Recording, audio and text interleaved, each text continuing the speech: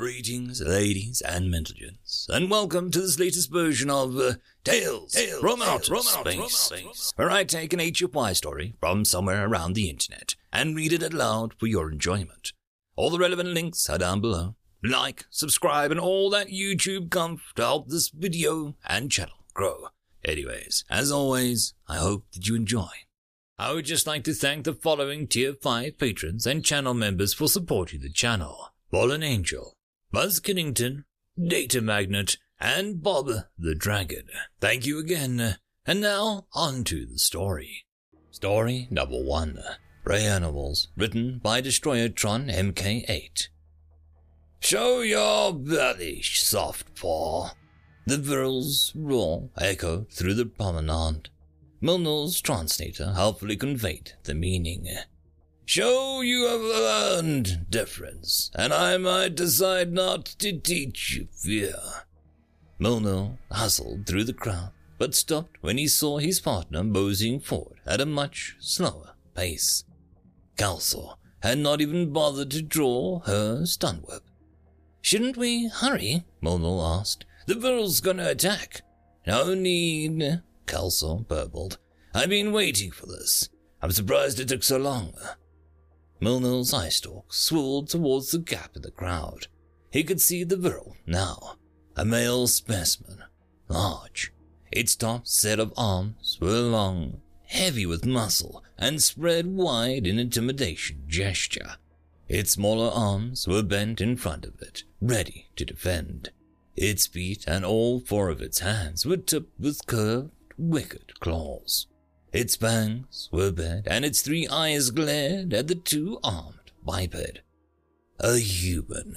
It was as Milner feared.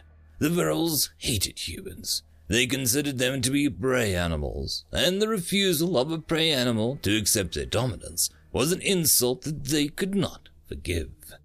The virile Starfang Empire had gone to war over it, and their defeat at the hands of the Terran Federation had only stoked their hatred further. The virils growled another threat at the human. The human replied, but his voice did not carry far enough for Milner's translator to activate. Both creatures were unarmed. The only weapons allowed on the terminal station were those used by security. Not that he needs one, Milner thought. The virils were apex predators. Milner's stun whip spelt small and ineffectual at his tendrils. Should we not intervene, Kelso? He asked his partner. We've already had 2 human deaths this week. In both cases, the viril responsible had fled to the ship before security could reach them. Their claw leaders had been heavily fined for their deaths, but that was a poor consolation to the families of the victims. Nor did it act as a deterrent. The claw leaders had purred their pleasure as they paid. Just watch, rookie. Kelso's voice rippled with amusement. This is gonna be good. The viril leapt at the human, grasping with a large set of arms. His head shot forward, seeking to crush the man's head in his fangs. Instead of screaming and dying, the human swept an arm under the predator's top arm and made an oddly graceful twisting motion with his legs and torso. The viril was flung to the ground. Both combatants had moved so swiftly Milner barely had time to flinch. The viril let out a woof of air. The human took 2 steps towards it. As the creatures regained his feet and man made another oddly graceful turning motion.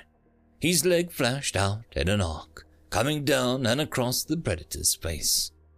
A yell of pain. 4 sets of claws lashed out.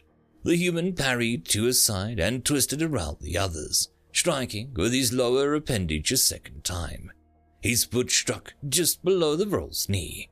A much louder yowl, and the creature fell. One leg useless, the creature scrabbled on the ground to reach for the man. The primate skipped back. The viril followed. The man's arm shot forward, pulling the attacker's arm straight and to the side. The man struck behind the joint with the bottom of his hand, and then there was a sickening crunch. As the viril screamed and spun, Kelso remarked, Humans are classified as prey animals. They have no claws or stingers or natural weapons. Their strength and speed are in the middle range for their size group. The human snapped another long arm. We all know how deadly an armed human is, but in places where they can't carry weapons, they are considered helpless. The human's foot arced down with a graceful force, shattering the shoulder joint of the third arm. The Virals have been taking advantage of this to seek revenge for their wounded pride. The Viral spun itself, lashing out with its remaining leg. What the Viral do not know is that this is a subset of humans that views physical violence as an art form. The human deftly avoided the claws, wrapped himself around the appendage, and wrenched, especially unarmed combat. They practice daily for hours on end, honing their violence the way musicians hone the skills of the quagga. They believe violence is an art. Molno's voice was barely a whisper. He watched as the human destroyed another joint on the helpless killing machine. He had never seen such brutality. Not just the violence, Kalser explained. They see the preparation for violence as a path to physical fitness and spiritual growth. They love to compete amongst themselves, and they especially relish in fighting other species. Those classed as apex predators are a favorite opponent. The humans consider them the ultimate test of skill. The Viral was howling, crying. He was incapable of fighting back. The human moved along the broken limbs, breaking each remaining joint with methodical precision. Milnil stood forward, gripping his stun whip, but Kalsa stopped him. "Wait," she said. "The human will tell us when it is time." "He'll kill him," Milnil protested. "He won't," she reassured him. "If he wanted him dead, he'd have done it already."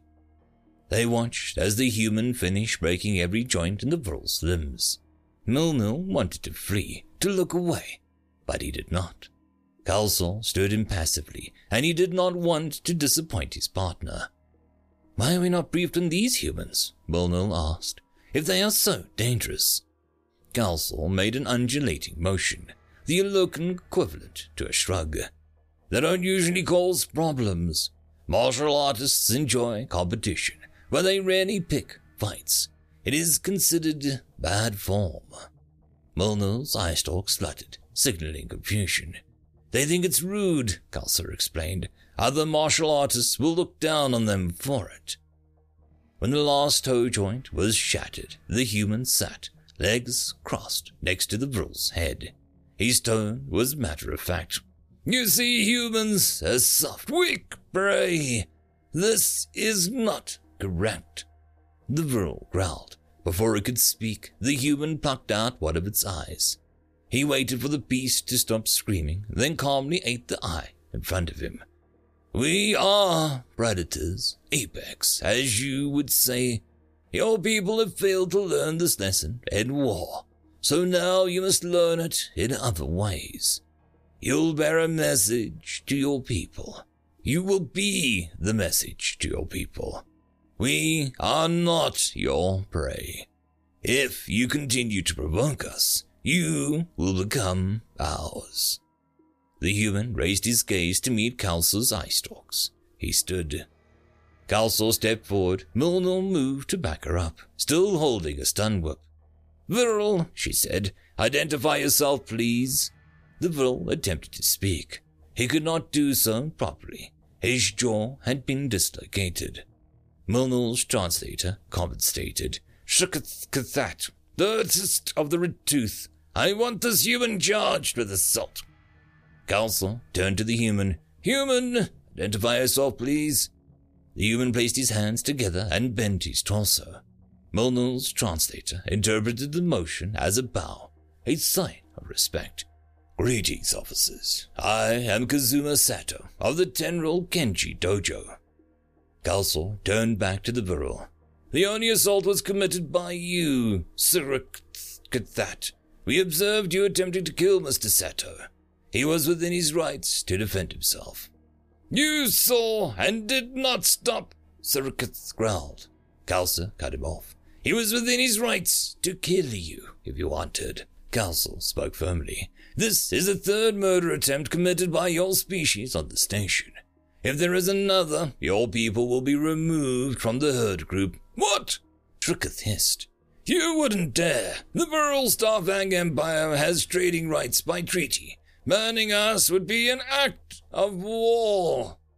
"It would," Calsor agreed. "You must understand me. We will not ban you from trading at the station. We'll simply remove you from the herd group status. You'll no longer be under the protection of our security." Milner's translator interpreted what Vrill's expression as confusion. Calsor leaned very close and stared Shrukketh eyestalk to eye. "We will let the humans hunt you." End of story. Story number 2. Humans Are Delicious. Written by Digital 332006. High Matriarch Hathen watched the humans run on the treadmills. A dozen of them run tirelessly, all to provide for a better meal. She walked up to a fine specimen, dragged a single claw down the human male's bare, naked chest, gathering some sweat off of its muscles, and licked it. The taste sent shivers down her spine, her whiskers twitching from the salty sweat. She signaled to one of the attendants, telling them that this one was ready. The treadmill slowly came to a crawl, and the attendant escorted the human out of the room, into a smaller one where the private customer would pay handsomely to savor the human. She couldn't believe that humans would volunteer for such a thing. She decided to make a business out of it, serving humans to her kind for large sums of money. Once a customer came and tasted a human, they always came back for more. Making sure that the customer would be happy with his meal, she walked over after a few minutes into the private booth. The human was laid down on a soft table as the Zentai, a large female predator of a species, was curled over the human, his face in its chest. "Is everything to your satisfaction, miss?" purred the High Matriarch Hathen. "Quite, thank you. The scent is divine, and the sweat is just perfectly salty," replied the customer, licking the sweat off the human with a coarse tongue. "What about you, darling?" she asked the human. "Oh yeah, this is great." The human petted the Zentai with its hands as it licked the sweat off of him, running its fingers through the fur of the large feline. She smiled and left the room. Another satisfied customer and a human that'll come back for more. End of story. And that, my friends, concludes this video. I hope that you enjoyed, and if you do, please consider supporting the author, even by popping over and leaving a thumbs up or a nice comment, just to show your appreciation for the story. However, if you wish to support this channel, there are links down below which will help immensely. I will see you all in the next one, and until then, I hope that you have a fantastic day. Cheers.